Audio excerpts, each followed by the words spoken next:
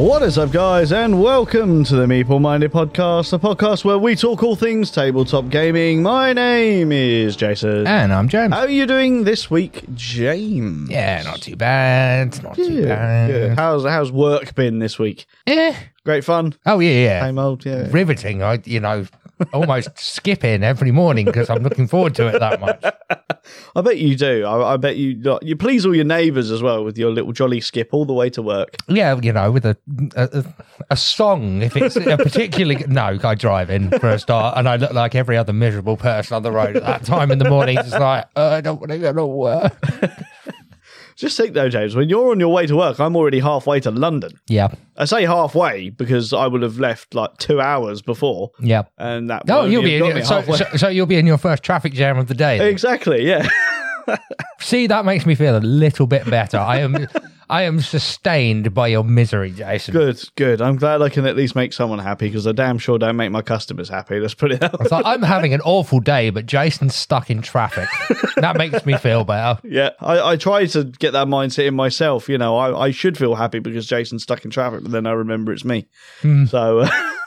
But then again, I'm stuck in traffic with all those other lovely, miserable people that just don't want to be there. All those people who are either have to be in their cars or haven't realised that the tube is a thing. Yeah, there is that. Yeah, Londoners, actual Londoners, people that live in London. Why? Why even own a car? I don't get it. To escape London. So it's for when you got out of London. Yeah, I mean, that's fair. I can definitely understand that because if I lived in London, the first thing I'd want to do with my day off is get out of London. Can you remember the good old days, Jason, when we actually used to look forward to going to London? Now that you work there, it's really like... Yeah, it's a pain, actually, because there's some really good game stores in London. Yeah. As we've talked about previously, we've obviously got the Bad Moon Cafe, we've got Drafts, there's 2 Dark Spheres in London, amongst all the other amazing shops that London has. Yet, because I work there, the last thing I want to do on my days off is to go there.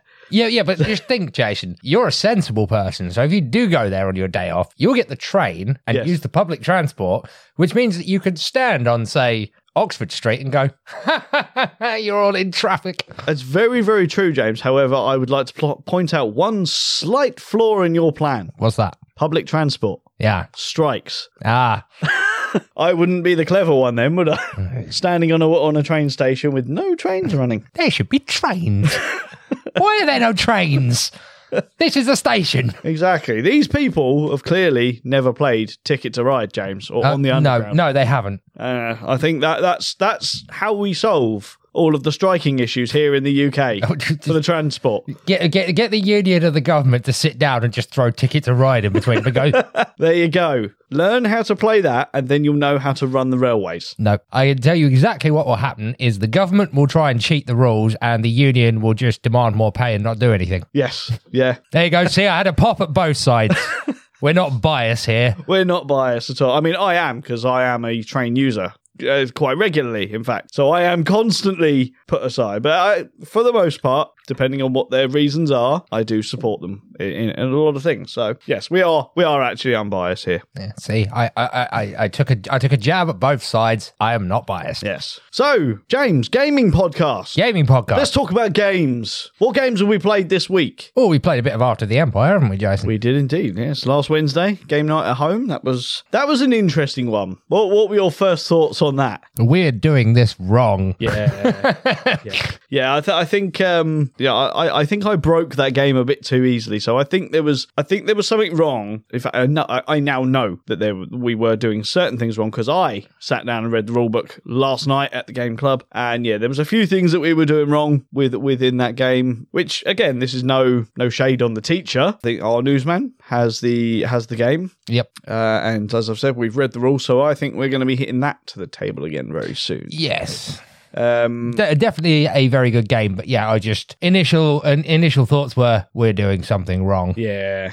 I like I said, I think I managed to break that game a bit too quickly and easily for that fact. But yeah, I mean, initial thoughts of it, like having read the rules, there was a lot of it that we were doing right, and they were the bits that I was really enjoying about the game. You know, the worker placement aspect of it, that was really, really good. I like how the gold system works in it. Yeah. Because you've got that really cool mechanism of, obviously, gold is how you win the game. Yep. But the more gold you have, the more attractive you are to being attacked. Yep. So you kind of don't want to have too much gold, but you also don't want to be too close to everyone else, because at the end of the game, everyone's going to frantically be trying to get as much gold. So that's a really cool way of keeping the game balanced. Yep. Because again, if you do manage to just storm ahead on gold, you're going to get battered by all the... It does beg the question, though, is how the bandits know exactly how much gold you've got, unless you're just hanging it off the edge of your castle going... There you go, look at this. Look.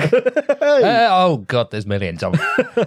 Now, I did see, actually, with regards to that game, well, one of the tactics that I deployed in that game actually appears to be a favourite tactic online, which was you have the choice of basically hiring soldiers who you have to feed at the end of every combat, or hire mercenaries who fight your wars and then bugger off without food. Yep. So I adopted the mindset of, well, I'll keep my castle wooden and I'll just hire a load of mercenaries and Bob's your uncle. I'm quids in because I'm not actually spending anything. And it worked really well. And it seems like that is a actual tactic that a lot of people have adopted. So I'm glad I spotted that little thing. But yeah, when we play this again, I think we'll pay a bit more close attention to those rules. Yes. And because combat was definitely being dealt with wrong, as well as some of the building mechanics. So looking forward to trying that properly. Yeah. But kids, read the rules. Yep. Don't do what we did. That being said, James, should we jump into a topical this week? Oh, we've done a couple of weeks of game highlights and on a gaming podcast, Jason. Unheard of. I know. It's blasphemy. I know. Blasphemy. Yeah, let's just waffle on for half an hour or so. Half hour, 45 minutes now. I mean, to be fair, when we talk, we usually waffle on for about 2 hours, and then I spend about 4 days cutting that down to about 45 minutes. Yep. But yes, we have a topic, James, and this was derived from a question that we got sent on one of our social media platforms. So, should we dive into it? Let's do it. Let's do it. Suspenseful music time. Ooh, yeah. I'm so sad. I really like that. James, we had a question come through to us on, I think it was our Instagram the other day, and while I did correspond with the person in question, I actually figured this is actually quite a good topic to cover at this precise moment because of something else that we will mention throughout this discussion. Mm-hmm. And the question was from someone who's not new to games, but still fairly new to games. And they've obviously started buying games. They're buying lots of games to their collection. And the question came about because they wanted to know how safe Kickstarter really is. You know, is it a safe platform? Is it a trusted platform? You know, is it is it a safe place to get to buy games? This is a question that will probably go for the rest of time that crowdfunding is a thing, because we're going to talk about crowdfunding in general. While Kickstarter is the big boy, we obviously have GameFound, there's BackerKit doing it now as well, Indiegogo, and a myriad of other different places. So James, as someone who has never done a crowdfunding campaign for a game, what's your opinions on crowdfunding? It depends, because to me, it's a bit more of a nuanced question. Because, you know, how safe is Kickstarter was the question. But the simple answer to that is, well, Kickstarter is a legitimate company, so yes, yeah. In that aspect, it's fairly safe. It's legit. Yeah.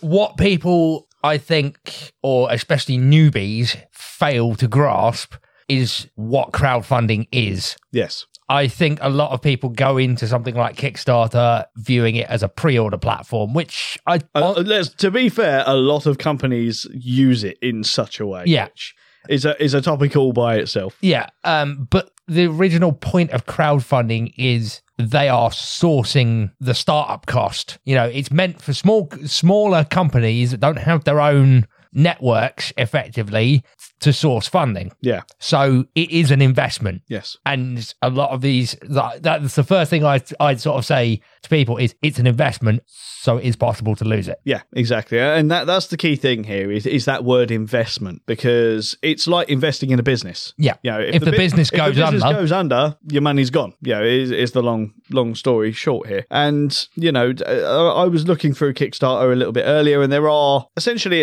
accountability policies in place for projects that are hosted through Kickstarter, because obviously when you support something on Kickstarter or crowdfunding in general, you're not actually technically doing anything with Kickstarter per se. They're kind of the middleman. They take your hosting money. Yeah, it's a hosting site. And then the first thing is you don't get charged until the funding goal set by the creator is actually met. Yeah. And then it runs for a period of days. And at that point, Kickstarter will take the money from yourself and all the other backers. They put it into a nice big pot. I think it's 7 days after that. They take their cut, which is a percentage of whatever the campaign has made, and then they pass the rest of it on to the creator and goes, right, go and make whatever it was you have had a project for. It could be board games, could be computer games, could be a 3D printer, it could be a teddy bear, you know, a brand new teddy bear that you want to bring to market. That is what Kickstarter is for. And yeah, there is an accountability policy in place, and it has 3 key points to it.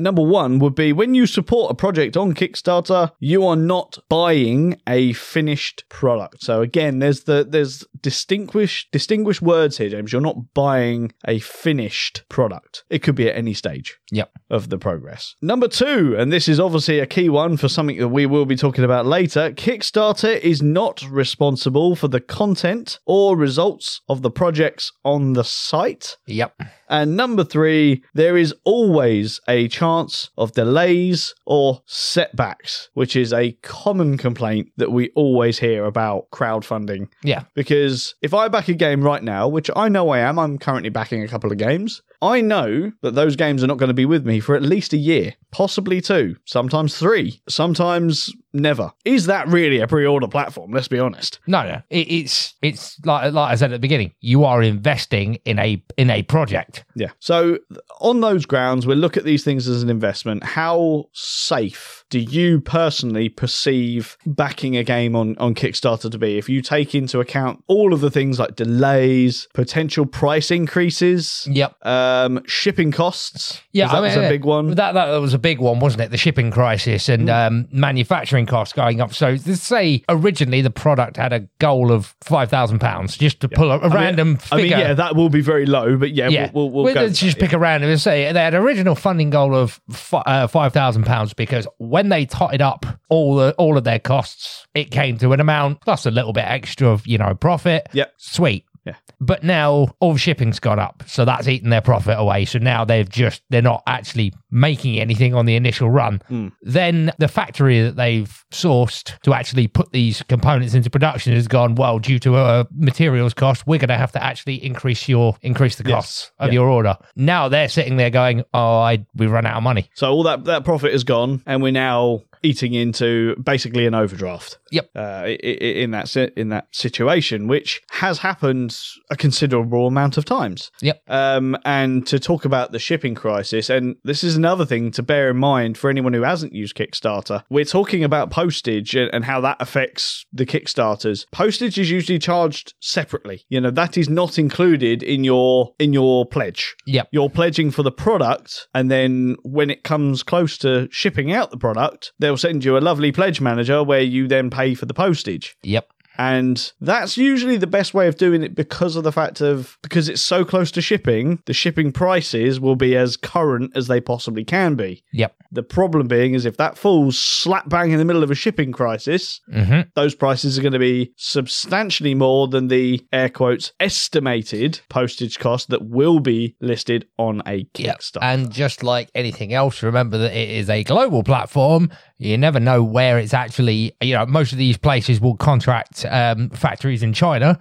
So you're also, the final sting is you're probably going to get stung with an import charge as well. I mean, for the most part, yeah, you tend to, I mean, again, this is something that we will talk about later, but as part of your due diligence of doing Kickstarter, you will be looking on there at the shipping thing. And as soon as you see someone that says, EU friendly or UK friendly, customs friendly, once you see that, it's great because they're going to cover your import and customs charges. Obviously, if you don't see that, that's potentially a question you want to immediately ask, because well, is this my location friendly? Yeah. Because if it isn't, factor in that import cost. Because as you said, for the most part, these things come from China. They go to usually a central hub and then they're posted out. So the import charges will be paid to get to that hub. But for us here in the UK, for example, if the hub is in Spain and they ship it over here to the UK, because we're not part of the EU anymore, there is a potential, if it hasn't had its customs paid, that we will then get hit with an import charge. I know my Masters of the Universe game that's coming soon was not customs friendly. So I know that when that arrives, I've got a nice bill that I'm going to have to pay.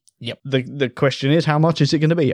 Right now, I don't know. Yep. But hopefully I'll know within the next month or two. But what we're basically getting at here is that the original creator of this, at any point during this, the shipping's gone up and, the costs are gone up, they might decide to throw the towel in if they run out of money. Yeah, exactly. You might get some companies that might just sort of come to you and go, look, we know you've paid all this. We're really grateful. Would you mind chucking in an extra $10 or £10 or whatever, just so that we can get it to you? And that may sound like a lot to you, but when you think of the fact that they've probably been stung for maybe £100,000 more for shipping all of these games all over the world, that $10 and everyone else's $10 won't even put a dent in it.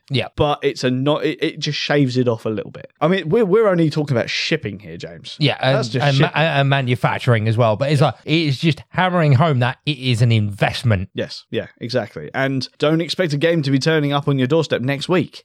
Because it's not that at all. These things are usually in the very early stages of production. They might well have a prototype if they had some spare money. Smaller creators may not have a physical prototype ready. So that could be the next step. But usually good creators will give you timelines of what they're going to be doing and stuff like that. But these timelines are estimates. Things happen. If they get a prototype come through and there's something that's glaringly wrong with it, to use one of our good friends, Stop, Drop and Roll, with Earth Rising, they had a prototype turn up for the board and it basically fell apart because it was too heavy. So they were able to identify that issue, go back to the factory and go, right, this is a problem. We need to address this. They worked together. They created it. They got a new prototype sent out. That process lasted about 2 months. Just identifying the fact that one of the boards was not strong enough. But how annoyed as a backer would you be if it had have not been identified? Your lovely game that you've paid 60, 70 and upwards pounds for, turns up, you get it out for the first play and it tears right in front of you. You're not going to be happy. So again, investment. You're not buying from an online store. You are investing in a product that you believe in. Yes. So that basic fundamentals of Kickstarter out of the way, we need to talk about a few games that I personally have experience with. I've backed a substantial amount of games now. I've had both the good and the bad, and some very bad. There is also a campaign that has recently happened. At the time of recording, it was suspended by Kickstarter about 6 days ago. So we're going to touch on that a little bit. Let's talk about some games, James. Let's start with something good. And why I really like the likes of Kickstarter and things. If it wasn't for something like crowdfunding, one of my favourite games of all time would not be a thing. And we're talking about Dynagenics. Now, this is a exclusive Kickstarter game because the game costs so much to produce. They'd never make money on it. So to get it, they've literally only ever done the Kickstarters. And if you want the game, the next time they do a Kickstarter, that's going to be the only way you'll get it. If it wasn't for crowdfunding, James, we would never have seen it. And how much of a travesty would that be? It would be, because it's a very good game. What other good things do you think came with Dynagenics that wouldn't have happened if it wasn't for crowdfunding? So I think the deluxe fighter components basically is the thing that take away from that game. It's like you've got the metal coins, the wooden meeples, the fence pieces, the dual layer boards, all of that kind of stuff started really appearing from crowdfunding because they were add-ons, stretch goals. Yeah, exactly. Another big part of Kickstarter. Exactly. I mean, while things have changed recently and it's become more of a pre-order platform, things like stretch goals, you hear people talk about them all the time. And that is crowdfunding. Cool Mini or not, they wouldn't exist if it wasn't for Kickstarter. That's where they started. And all right, granted, for the most part, they tend to stick there. But if it wasn't for crowdfunding, we wouldn't have Cool Mini or not. So no Marvel United, no Cthulhu Death May Die, no, what else have they made? Marvel Zombies, Zombicide, Ankh, all of these things, it's all come from crowdfunding. The dual layer boards, James, that's something you mentioned there. Yep. That to my knowledge, was something that came from crowdfunding. The demand for more. Yeah. People wanted more. They wanted more deluxification in these expensive games. As they got more expensive, they expected more. Dual layer boards was one of those things. Metal components was a thing. What was wrong with punch boards? Nothing. They're functional, but we want more. That's what crowdfunding has given us. Yeah, and that's basically the whole point of, as we've mentioned, stretch goals, isn't it? It's, the funding goal is for us to actually make the game. Yes, yeah. So that's the funding goal. But if we hit this, we can do this. We can give you extra. We've costed it up and we can give you this. Yeah. If we hit this, we can give you this. Yes, exactly. So sticking with the theme of dinosaurs, James. Yes. And as we're talking about stretch goals and a ridiculous amount of them. Jason, are we about to start talking about your bugbear? We may well be. we may well be. We're going to talk about my worst project to date, which is the Jurassic World miniatures game. Buckle up, ladies and gentlemen. Alrighty, here we go. Crack those fingers. Let's talk about Jurassic World, the miniatures game.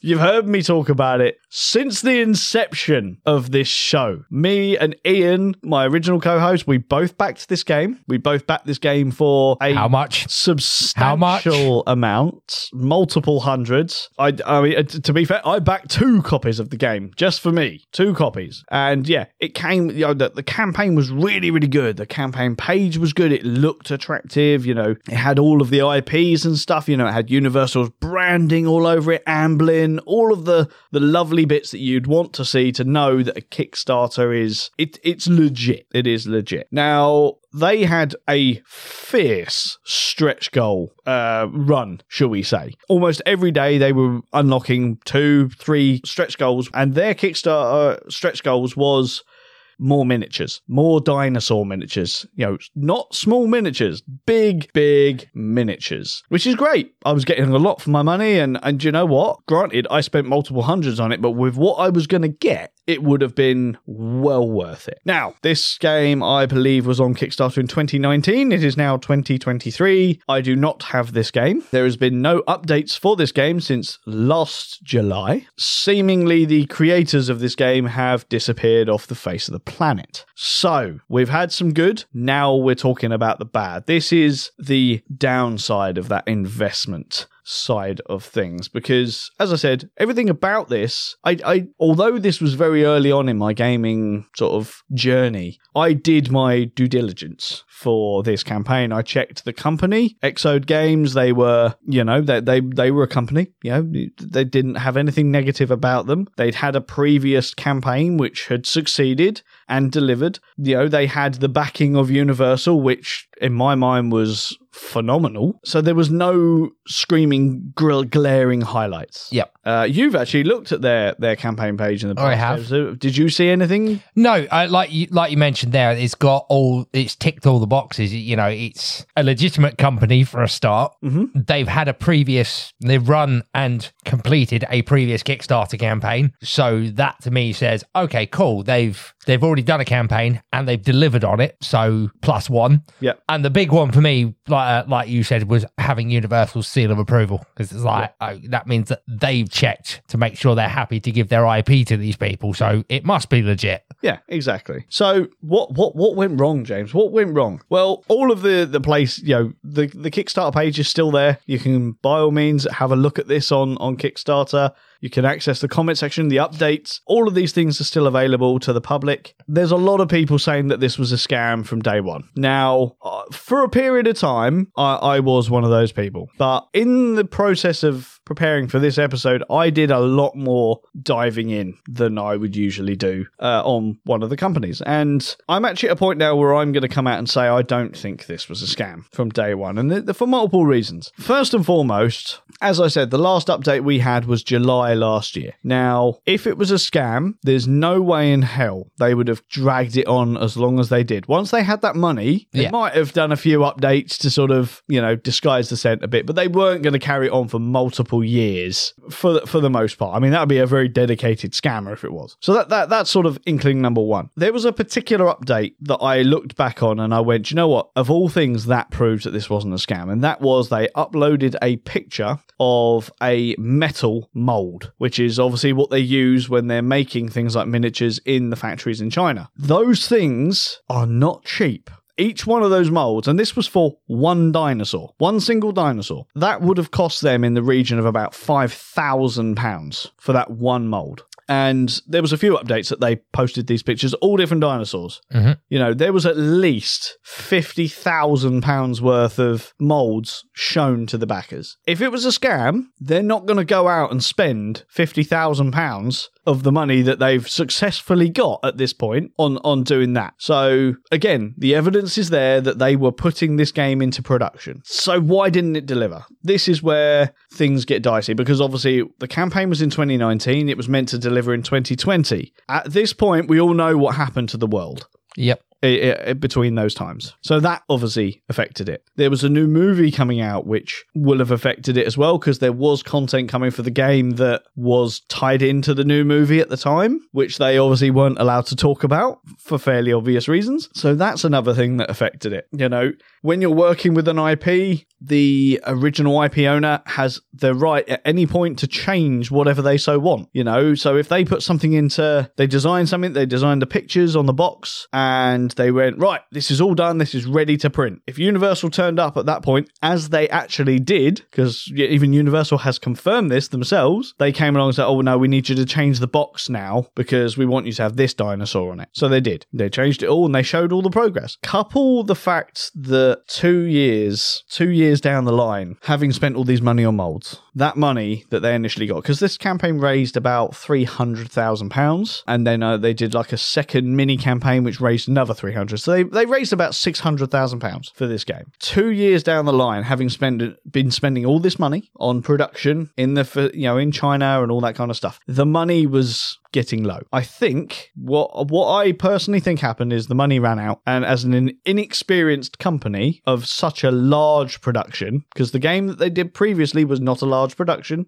with a large production and the pressure from the IP and stuff, I think they panicked and they've essentially disappeared off the face of the planet. Looking into it now, the company has gone into liquidation, so confirming that the money is gone. And at the end of the day, if the company doesn't exist anymore, the people don't work there anymore, they're not going to be signing on to a Kickstarter and basically acknowledging it, because they'll be doing it off their own back. And understandably, people have invested their money, they're going to go for them. Yep. So they've kind of just ghosted everyone, which I don't think is the right thing to do, but there is a semi-side of me that understands this. Yeah, I would have to agree with you on that one. I don't think it was a scam. I think basically you and all those other people, you basically invested in it and it went bust. It did, yeah. It didn't work out. And yeah, my investment has gone. I mean, one day, randomly out the blue, it could just turn up. Yeah, there's nothing saying that there isn't stuff going on in the background. But the realist says, this is a dead project. My money is gone. Learn from my mistakes. And this is the thing now is, what did I learn about this campaign? Because I did my due diligence. I checked the company. I went on Board Game Geek. I checked the designers. Are they credible?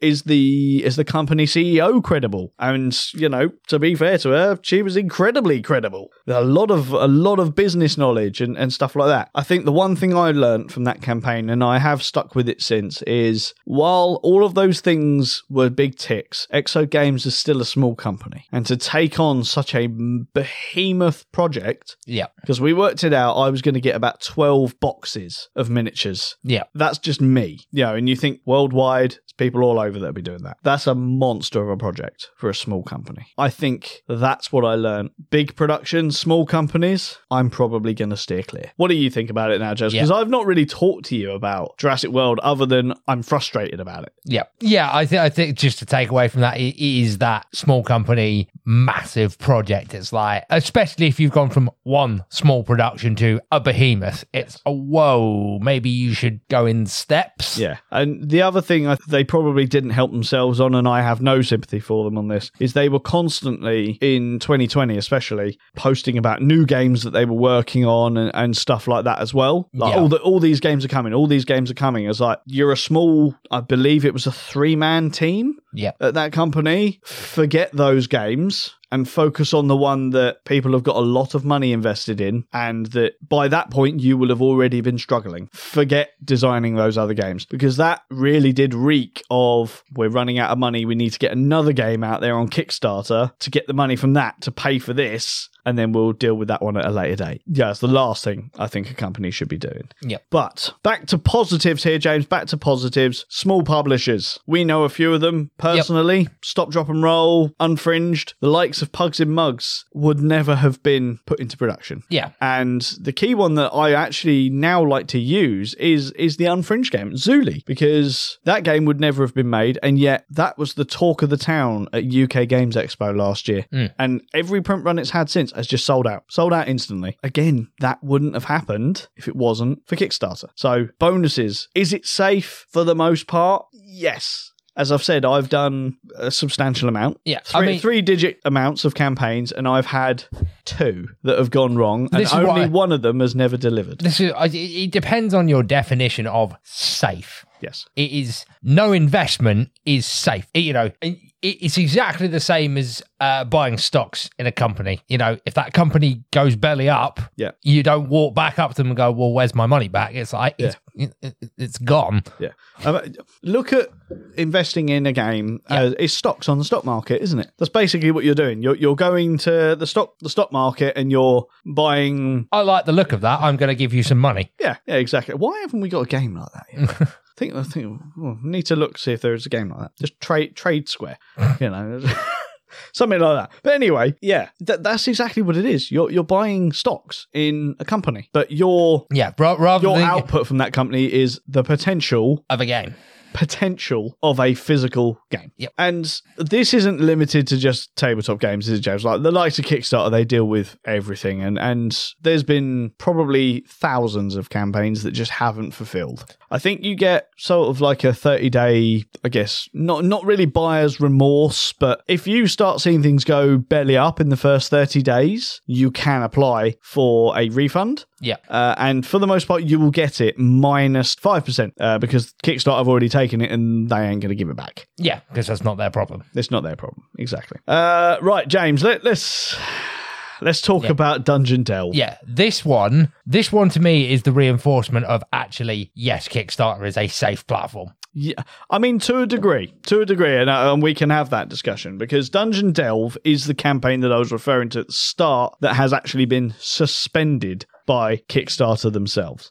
Now, a very quick back history as to what Dungeon Delve is. It was a dungeon crawly type D&D board game hybrid thing, and you'll see why I'm calling it that in a minute, that was on the crowdfunding platform. It had a questionable project page. That's a polite way of putting it.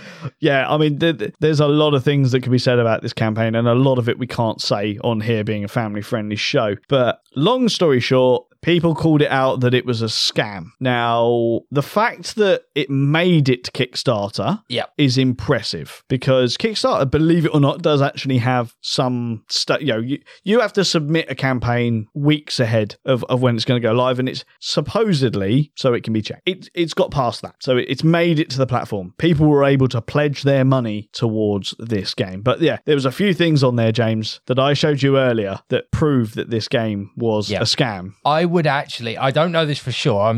I would be more willing to bet that their actual checks are financial based. Like, if things get difficult, do you have the financial overhead to start compensating for it? Things like that. And if they are a scam company, they will be able to basically go, yeah, look, I've got loads of money. Yeah. Well, I mean, to be fair, I don't actually know what the pre-checks are. Yeah. I would be willing. They are quite heavily under lock and key. So I don't think there is much check of the actual campaign itself. I would be willing to bet it's financial checks. Yeah, it wouldn't surprise me. And that would make sense. It would definitely make sense. But yeah, let's talk about the campaign page to start with, James. And the first one I'm going to talk about is, without even having to read any of the campaign, the first thing that you see when you go onto the campaign page is the funding goal. Yep. Now, this is a miniature-based game, miniature-heavy game, in fact. Yep. And its funding goal was £500. I'm no expert in putting miniatures into production and stuff like that, but I know for a fact that £500 is not enough to put a game into production. Jason, remind me, because you've already told me, how much did you say those miniature molds for Jurassic World were? When I was thinking about it, you're talking £5,000. £5,000 per miniature. I mean, that would have been a large dinosaur. So you probably would have got, I don't know, 10 miniatures in a £5,000 mold. Yeah.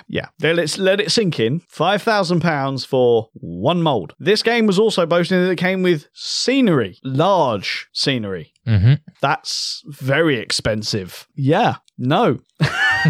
So now we can actually talk about the campaign, James, because we've got past that initial step. What did you see on that campaign page that immediately drew your eyes to it and went, I need to back this game? Well, the thing is, right, we need to talk about comparisons to other campaign pages as well, because, they're usually brightly coloured, they've had some graphic design put into them, basically, to make them look flash. Yeah. This one was stock white. Yes, stock white. Yeah. Might as well have been done on Word. Yeah, with some pasted pictures in, and the pictures were a doozy. Most campaigns would, if they have components like a pre-production copy or, something to show off, that will be the focus. Yeah. The first two pictures that I saw were, here's our head office. That was, they were in the updates. They were the first two updates, yeah. Which we will talk about. Was this when people started calling them out for being scams by any chance? Pretty much, yeah. Yeah. But yeah, it's like, they're saying, here's one of our miniatures. Mm-hmm. It's a blatant, so obviously an AI generated image, and not of a miniature. No. It looks like it's been ripped straight out of a computer game, and it's just a head and shoulders. Yeah. Which, as we talk about the updates later, we'll cycle back to those pictures because in fact, no, we'll just talk about those updates now because then we can talk about those. The first two updates included a picture of their, air quotes, head office, which has a gigantic statue outside their office. Now, just talking about the grass outside the office, it's not real. It's not a real picture. And the office is huge. It's absolutely massive. It's a massive office building. It's like, I'm sorry, you're supposed to be a small company. Yeah. It's like, it looks like your office park rivals Google HQ, for Christ. Yeah.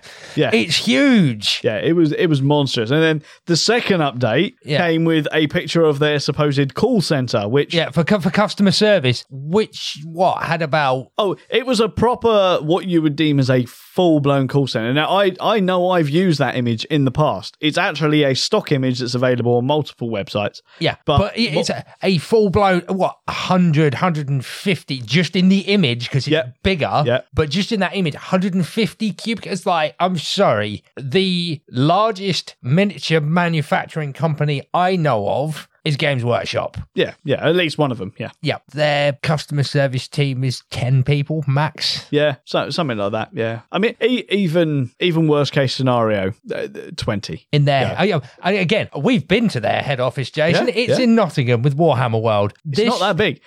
You combine Warhammer World and the head office, and the production facility that's there, it's still not as big as the office that they showed. Yeah, and this is a small miniatures company. No. Yeah, exactly. Wow. Straight away, that's where we are. Yep. Stock images of offices claiming it to be your own. And the statue of the dragon that's supposedly out there, which is badly photoshopped into the image as well, is just it's just laughable. Yeah, it was terrible. So talking about stock images, James, now we can cycle back to those air quotes figures. Yeah, again, that's how they referred to them. Figures, not miniatures. Figurines. Very, very old school. Okay, so now we're back to those. We're talking stock images. What's the betting that you could go onto any random stock image website and type in dwarf fantasy character, and you would be able to get one. But it's the fact that it's further down. They've obviously ripped, because at this point we're accepting that this is a full-blown scam page. About 4 or 5 images down, you actually start to get images of miniatures. Blatantly not theirs, but they are miniatures. You can tell it's a miniature. You can see the base. It's about the right size. I can actually see the paint marks on it where someone's done a very good paint job on it, not them, because they've nicked it from somewhere. But these primary images you've used are CGI characters from a computer game of some description. Inherently isn't a problem. But don't claim them to be figurines. When you're claiming them to be figurines for a game you've produced, it's like, that's not a figurine. No. I mean, you could have easily just saying, this is character art, and it would have looked fine. Yeah, this is character art. This will be on cards. Yeah, but let's not give the scammers who may potentially be listening ideas. But this is a page that has been created by someone who doesn't know what they're doing and is just looking to scam you for some cash. Yeah. Anyone but the greenest of green gamers is not going to fall for this. No. Just as, it's on the same lines as cold calls you get when they claim to be your bank. It's like 99% of people are going to tell them where to shove it because they can see it's a scam a mile off. Yep. It's that 1%, and that's why they do it. They cast the hook 1,000 times, they'll get a bite one time. Yep. And again, this actually plays back into my first comment of the funding goal being as low as £500. Now, while we all know that this was never, ever going to be a game that they were going to put into production, by having such a low funding goal, if they make £501, they will have that money released to them. Mm-hmm. Granted, it may not have been as much as they wanted, but there's still more money than they started with. Yep. That's a success in their eyes. And the last thing anyone wanted was a clear-cut scamming board game project to be successful. Yep. Because the second one is successful, you'll get more. Yep. So hopefully this is going to be a one-off. I don't think it will be. I don't think it will be. They were, unfortunately, again, it's the same with these. What will happen is you will get more slick scammers coming on who will actually study other campaign pages, I think. What do they look like? All of this, all of that. Because, this guy was a mile obvious. Yeah. Whereas over time, I'm surprised this hasn't, with anything that's publicly funded like this, which is ultimately the hosting site saying, hey, we're just a hosting site. We're not responsible for the actual content. Yeah. I'm surprised this kind of stuff hasn't happened. So it probably has. Yeah. And one more thing that's happened on this campaign, and I would sort of emphasize at this point, the comment section, which is available to everyone. You can go and read the comments on there. They are horrific. Horrific is a very, very good way to put it. This is not a family-friendly comment section. No. And we're just talking about the creator. Yeah. That's your biggest red flag. Yeah. Is someone who wants to legitimately get your money to give you a game is not going to openly insult you in the comments section. Yeah. Various flavorful ways. This isn't eBay where it's a private seller. This is a company,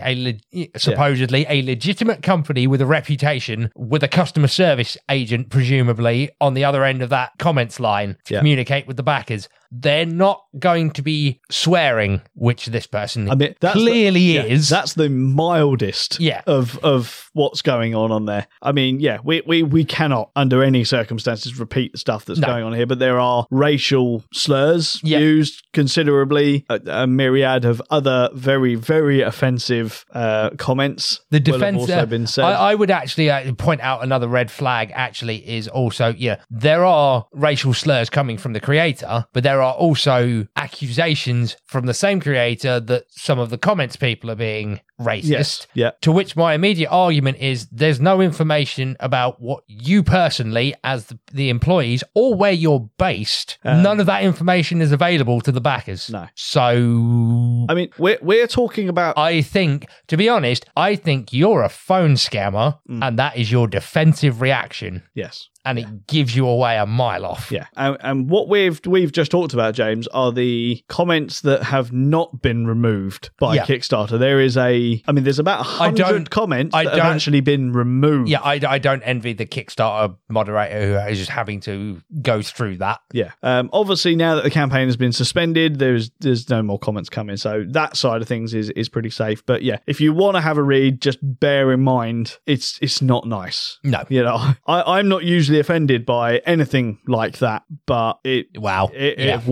Yeah, just wow. And I managed to get in before they removed a lot of the comments, so I saw some of the really bad stuff. But that's Dungeon Delve. So how do you avoid stuff like that, James? We've obviously talked about a few things there with regards to the blatant scamming one there, but as we've said, we think more sophisticated scammers may well come in the future. So how do you protect yourself against it? At the end of the day, I did notice it at the bottom of every campaign page is that report campaign to Kickstarter. Yeah. That is really the only way, because it says it in their policies, that Kickstarter is not responsible for basically what is on the site. So they do some basic checks, but not in-depth ones. It is up to you as a potential investor, if you think that something is wrong with it, to go, this done sure right. About that. Yeah. No, I would agree. If there's any sort of question about a potential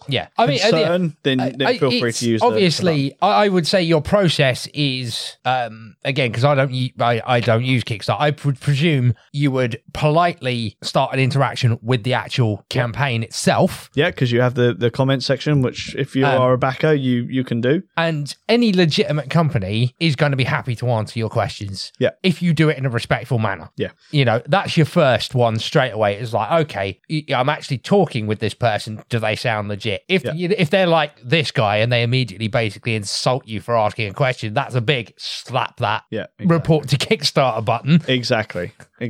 And to expand on that as well, because of the amazing community that we're part of with board games, and this is very board game centric now, we have the perfect resources in trying to figure out your concerns. So, as we said, due diligence will get you a long way. Board Game Geek is your perfect thing. First off, look for the company. What have they made? Are they reputable? Look for the designers. Are they reputable? If this is a first-time designer, first-time publisher, it is possible, because ultimately that is what Kickstarter is for. Start asking questions on there. Is the game even registered on Board Game Geek? If it's not on Board Game Geek, it's probably not going to be a game that, one, you're really going to want to play, because everyone knows if you're making a board game for the modern era, it needs to be on Board Game Geek or it will die. So Board Game Geek is your first go-to. If you're on social media, Facebook, Twitter, they're all really good places. Facebook especially, because the company will likely have a page and you can just go on it, have a quick browse. If you start seeing negative reviews on that, you've got your answer. You've got various other tabletop gaming groups that are just full of people just will say, I'm thinking about this. What do people think about it? Yeah, people will have a conversation. A lot of game companies will have Instagrams, for sharing pictures. There's things like LinkedIn.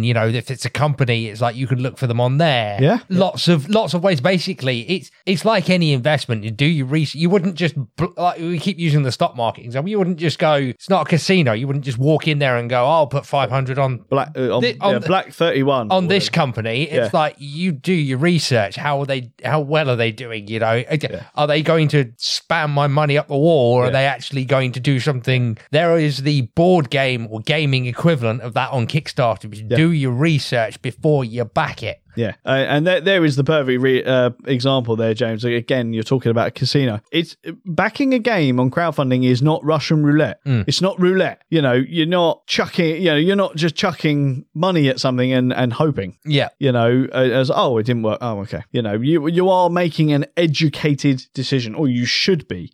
Making an educated decision. But yeah, back to the social media side of things. Any good self-respecting company of a gamer that wants to sell you their game, will have a social media presence. Chances are all of those groups that you're in, you know, Board Game Revolution on Facebook, UK board game chat and trading or whatever, I've put questions out on there before about a game, and the designer has replied.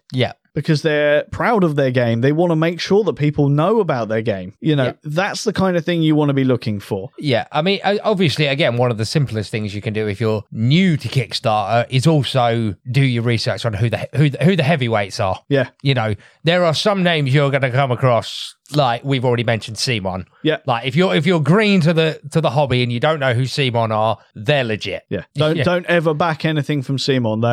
They are a terrible company. They've never produced one single game, despite the fact that I've got 4 of them on my shelf. Yeah, it's you know, they're the big boy, you know, the high street equivalent of Kickstarter. They've always got campaigns going. They always deliver. Yeah, exactly. I mean, other things I guess you could do. I mean, most of it revolves around just having the guts to ask questions. And stuff like that. As I said, it doesn't always work. It is an investment. It didn't work out with Jurassic World for me. I initially thought it was a scam, but actually doing my research, I figured that actually, do you know what? There is a high chance that was not the case. You know, there's always a chance that it was. Yeah. But I mean, if they did, I'll give them their credit that they put a lot of effort into that scamming, you know, with the amount of artwork that they were doing, you know, and those pre-production molds, stuff like that. Yeah, I mean, it's at that point, if it was you might as well, it's like, guys, you might as well just make the game. Yeah, exactly. Well, this is the other thing, right? We're just going back to that game one last time.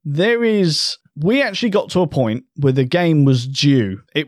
They said it was at the ports, which meant that the game was produced. Now, we had pictures showing the game in production. So we know that to be true. There's no reason at that point that what they said about it being at the port wasn't true. This is ultimately where I think things went wrong, because that was right in the shipping crisis. They'd openly said we're having problems with containers.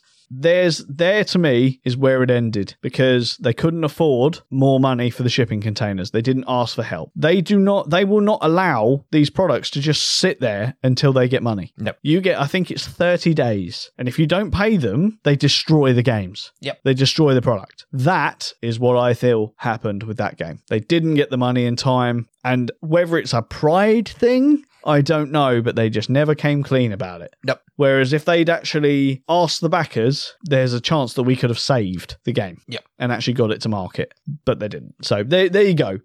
I'm going to stop going on about Jurassic World. I mean, that's the most plausible explanation, isn't it? Basically, that whatever port it was in destroyed it because it was taking up space on their yard. Yeah, and they weren't getting paid for it. Ultimately, space costs money. Is the long and short of it. I did say earlier I have had 2 campaigns that went wrong. Only one of them hasn't delivered. That would be Jurassic World. The other one was kind of a loss. I've talked about it on the podcast before. Was Hollywood Racers. Started out as Hollywood Death Race. The person that was running that campaign genuinely ran away with the money. Yeah. So that was a loss. However, the designer got his rights back. He remade the game and gave basically anyone who said I was an original backer with proof, he then gave them their game free of charge. He didn't have to do that. I'm still very, very grateful that he did. That was a silver lining on that, you know, not very great Kickstarter story, because that was genuinely like the second game I ever backed. Yeah. So I was not off to a good start. But silver linings, that happened. So, James, everything we've said, can we actually go back and say, yes, Kickstarter or crowdfunding is a safe form of purchasing games. Yes, I think we can. Yeah? Yeah. I would definitely say. Well, let me. Percentage-wise, I would say with this, because it is basically individuals trying to get you to buy something with not much in the way of oversight from the actual host website. I would flip that question and go, is eBay a safe place to buy stuff? Mm-hmm, yeah. Exactly. But there is the chance you pay the bloke and he never sends the stuff out. It's happened a few times. I've had it happen to me a couple of times. In fact, I've had it happen to me more times on eBay than I have with crowdfunding. Yeah, because with crowdfunding, unless you are a full-on scammer, you're dealing with legitimate companies that have reputations. Yeah, or people that want to become companies with legitimate reputations. So yeah, due diligence, do your research, remember the key facts that you are not buying a game to be delivered immediately. One thing that people do forget, and this is me included, I look at a game now and I go, oh, I really like the look of that game. What you need to ask yourself is the final question, you like the look of that game now? Are you going to like the look of that game? Is it going to be up your street in 2 years' time when it actually turns up? Yeah. That's investing for the future. Yes. Wow, that was a long one, James. That was. Oh, I've almost diminished my entire orange juice. My throat is killing me, and it's time to hand over to the man in the news shed, who conveniently is going to tell us what we can. Yeah. Is Kickstarter a safe platform, Jason? Well, we tell people to buy stuff on it every week. Pretty much, yeah. Although we have cut down how many we do. But yes, we are going to hand over to the man in the news shed. He is going to tell us all of the gaming news and gossip, and he will undoubtedly tell us about some crowdfunding projects that we think you need to know about. Just an add-on, folks. This episode was in no way sponsored by Kickstarter. It wasn't. Absolutely not. We genuinely decided to do this. Yeah, definitely. And I will outright say that Kickstarter is not the best company in the world. Like, I have issues with Kickstarter, but we have been talking about projects, not the actual company. But yeah. Anyway, over to you, Paul. Brian, Jason just got hold of me. That's no way to talk about the boss. No, he's gone over again. I mean, time-wise. So we got to make this short and sweet. Yeah, just like you. Right, cut that. We can put that in next week. And the Games Workshop stuff? 400 quid to join in the new Warhammer 40k. They are having a laugh, aren't they? Yep, cut that. That'll do. Hit it.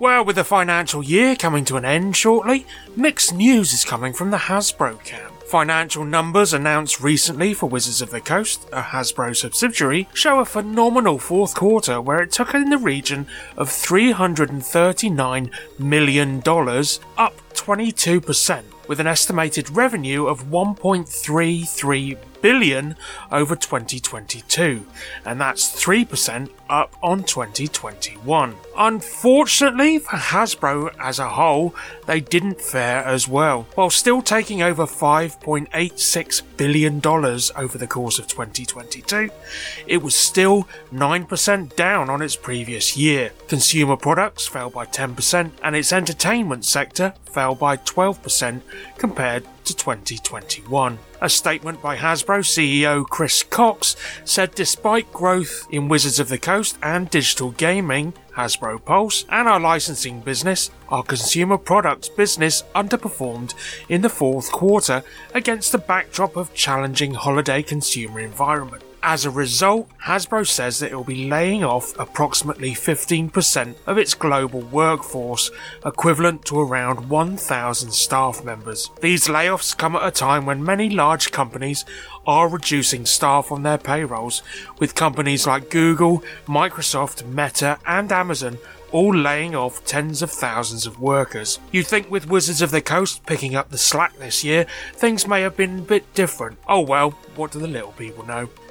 It's not often Uri Geller's name makes the headlines, especially followed by the words Pokemon trading card game. That being said, after a lawsuit made by the magician 2 decades ago forced the Pokemon Company to remove fan favourite Kadabra from production and indeed from the TV anime, all because Kadabra was illustrated bending spoons, a trademark of the magician's performances. Thankfully, Uri Geller has now retracted the complaint, therefore allowing Kadabra to make his return in this year's 151 card set entitled Skyridge. Uri Geller released a statement on the matter. I am pleased Pokemon fans are excited to see Kadabra return to the card game. I want to thank the Pokemon fans who reached out to me over the last few years. He continued, it was you and my granddaughters that got me to change my mind. Now we can all see Kadabra reunited with the original Pokemon in the card game this summer. I love you all, and I admit, totally open and honest, I was a fool. It was a devastating mistake for me to sue Pokemon. Kadabra was basically a tribute to Uri Geller, but it's back now, forgive me. With Kadabra slap bang in the middle of the evolution cycle between Abra and Alakazam, both the Pokemon Company and players alike have tried to find workarounds for its evolution, with reprinted cards in 2007's Mysterious Treasures sets, or making use of Pokemon Level X and V cards.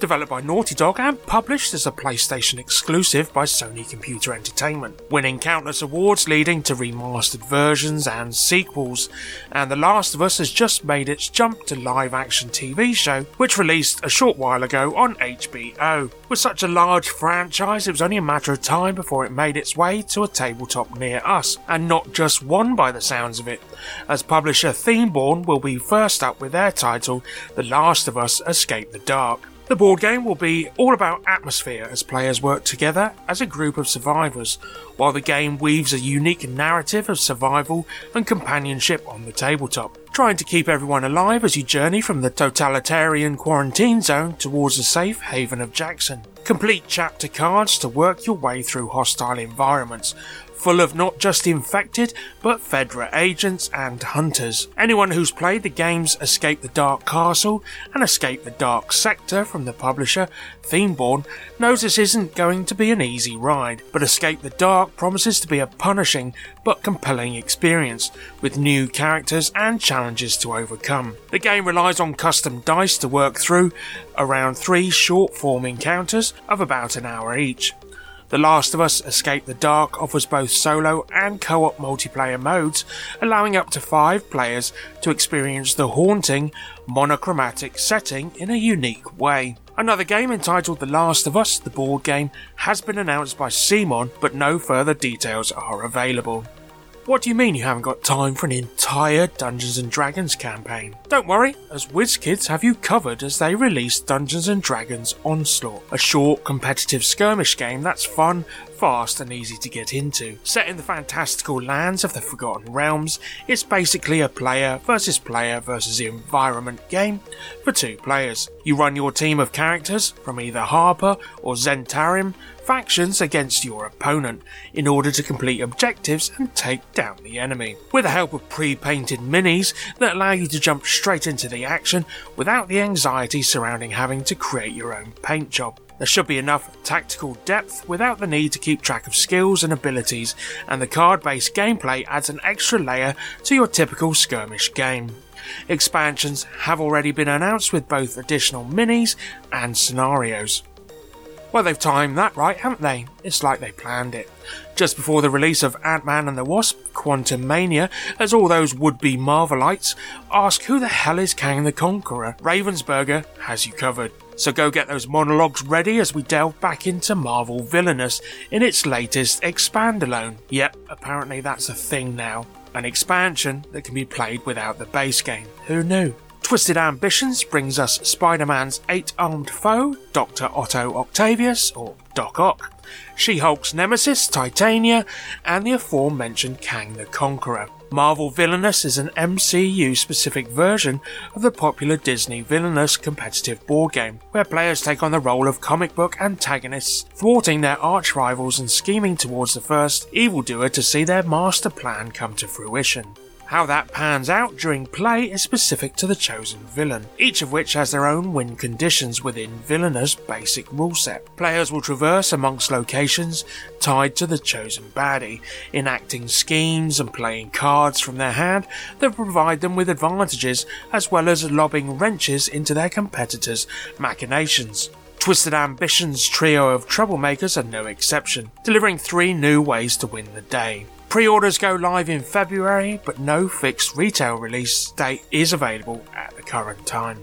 CMON has been on the hunt for some new licenses and acquired a trio from Mythic Games. Super Fantasy Brawl, Enchanters and Steam Watchers will now publish from CMON, who will continue to publish the existing titles while seeking new products which can be created using these intellectual properties. Super Fantasy Brawl, designed by Jochen Eichenhuth, is a fast-paced brawler series which raised over $1 million on Kickstarter. Enchanters, designed by Rafał Sawicki and Jacek Golubiowski, has been running since 2016 and has gameplay often compared to the digital title Hearthstone. While Steam Watchers is a newer property designed by Mark Lagroy, an area control game set in a post-apocalyptic frozen Europe where players must survive an ecologically ravaged wasteland. CMON weren't the only publisher on the prowl, as Monolith Games acquired the licenses to Solomon Kane and Reichbusters from Mythic Games, with both properties planning to be developed further by Monolith. And we're heading on over to crowdfunding. As far back as the 1800s, and even earlier, the legend has been peering out from somewhere deep in the woods. Native people have spoke of a hairy man of the forest since before recorded history. Countless campers, hunters and hikers have been terrorized by a large dark presence in the woods. Growls and screams have been heard, rocks have been thrown, and some even claim to have come face to face with a beast. In Bigfoot, the board game, it's up to you to brave the wilderness and track down the most elusive creature ever to live. Has he actually heard of the Loch Ness Monster? Anywho, pack your gear and head out. Search the locations around the map and put your tracking skills to the test as you follow the evidence. Be the first to learn where he is hiding and prove to the world once and for all that Bigfoot exists. Bigfoot is hiding in a secret location, which is set before the game begins. None of the players know the location, and your goal is to explore the map in search of any Bigfoot activity and gather evidence. Eliminate possible locations as you go until there is only one remaining. Find this location and win the game. Before setting out, spend your hard-earned coins to buy items and equipment to help you in the search. Travel by car and foot to locations around the board before camping down for the night. Bigfoot emerges at night and will leave fresh activity markers across the board. Scout these new traces and analyze them using your decipher and decoding cards before making educated guesses on the beast's location.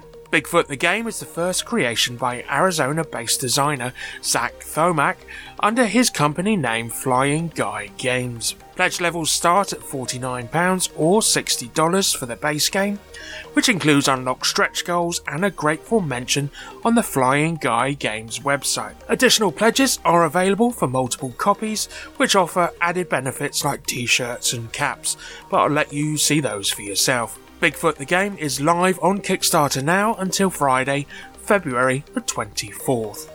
Right, Brian, there's no time for pleasantries. Just say goodbye to everyone, will you?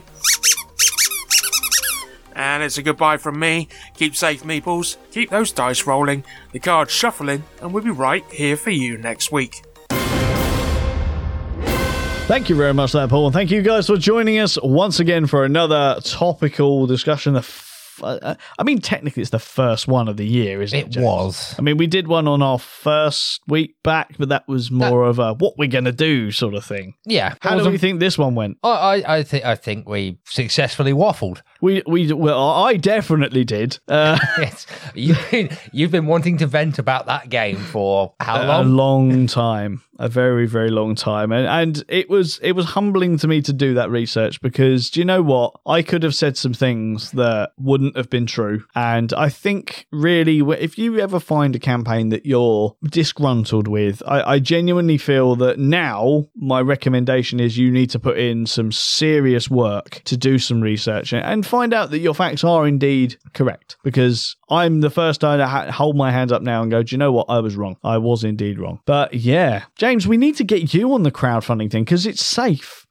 What are you going to buy, James? I don't know. What's Call Me or Not got coming? Technically, I have crowdfunded something, but not a board game. True. Well, we need to get you to crowdfund. I mean, we need to get you to get board games, full stop. But yeah, I've got one. One is never enough, James. One is never enough.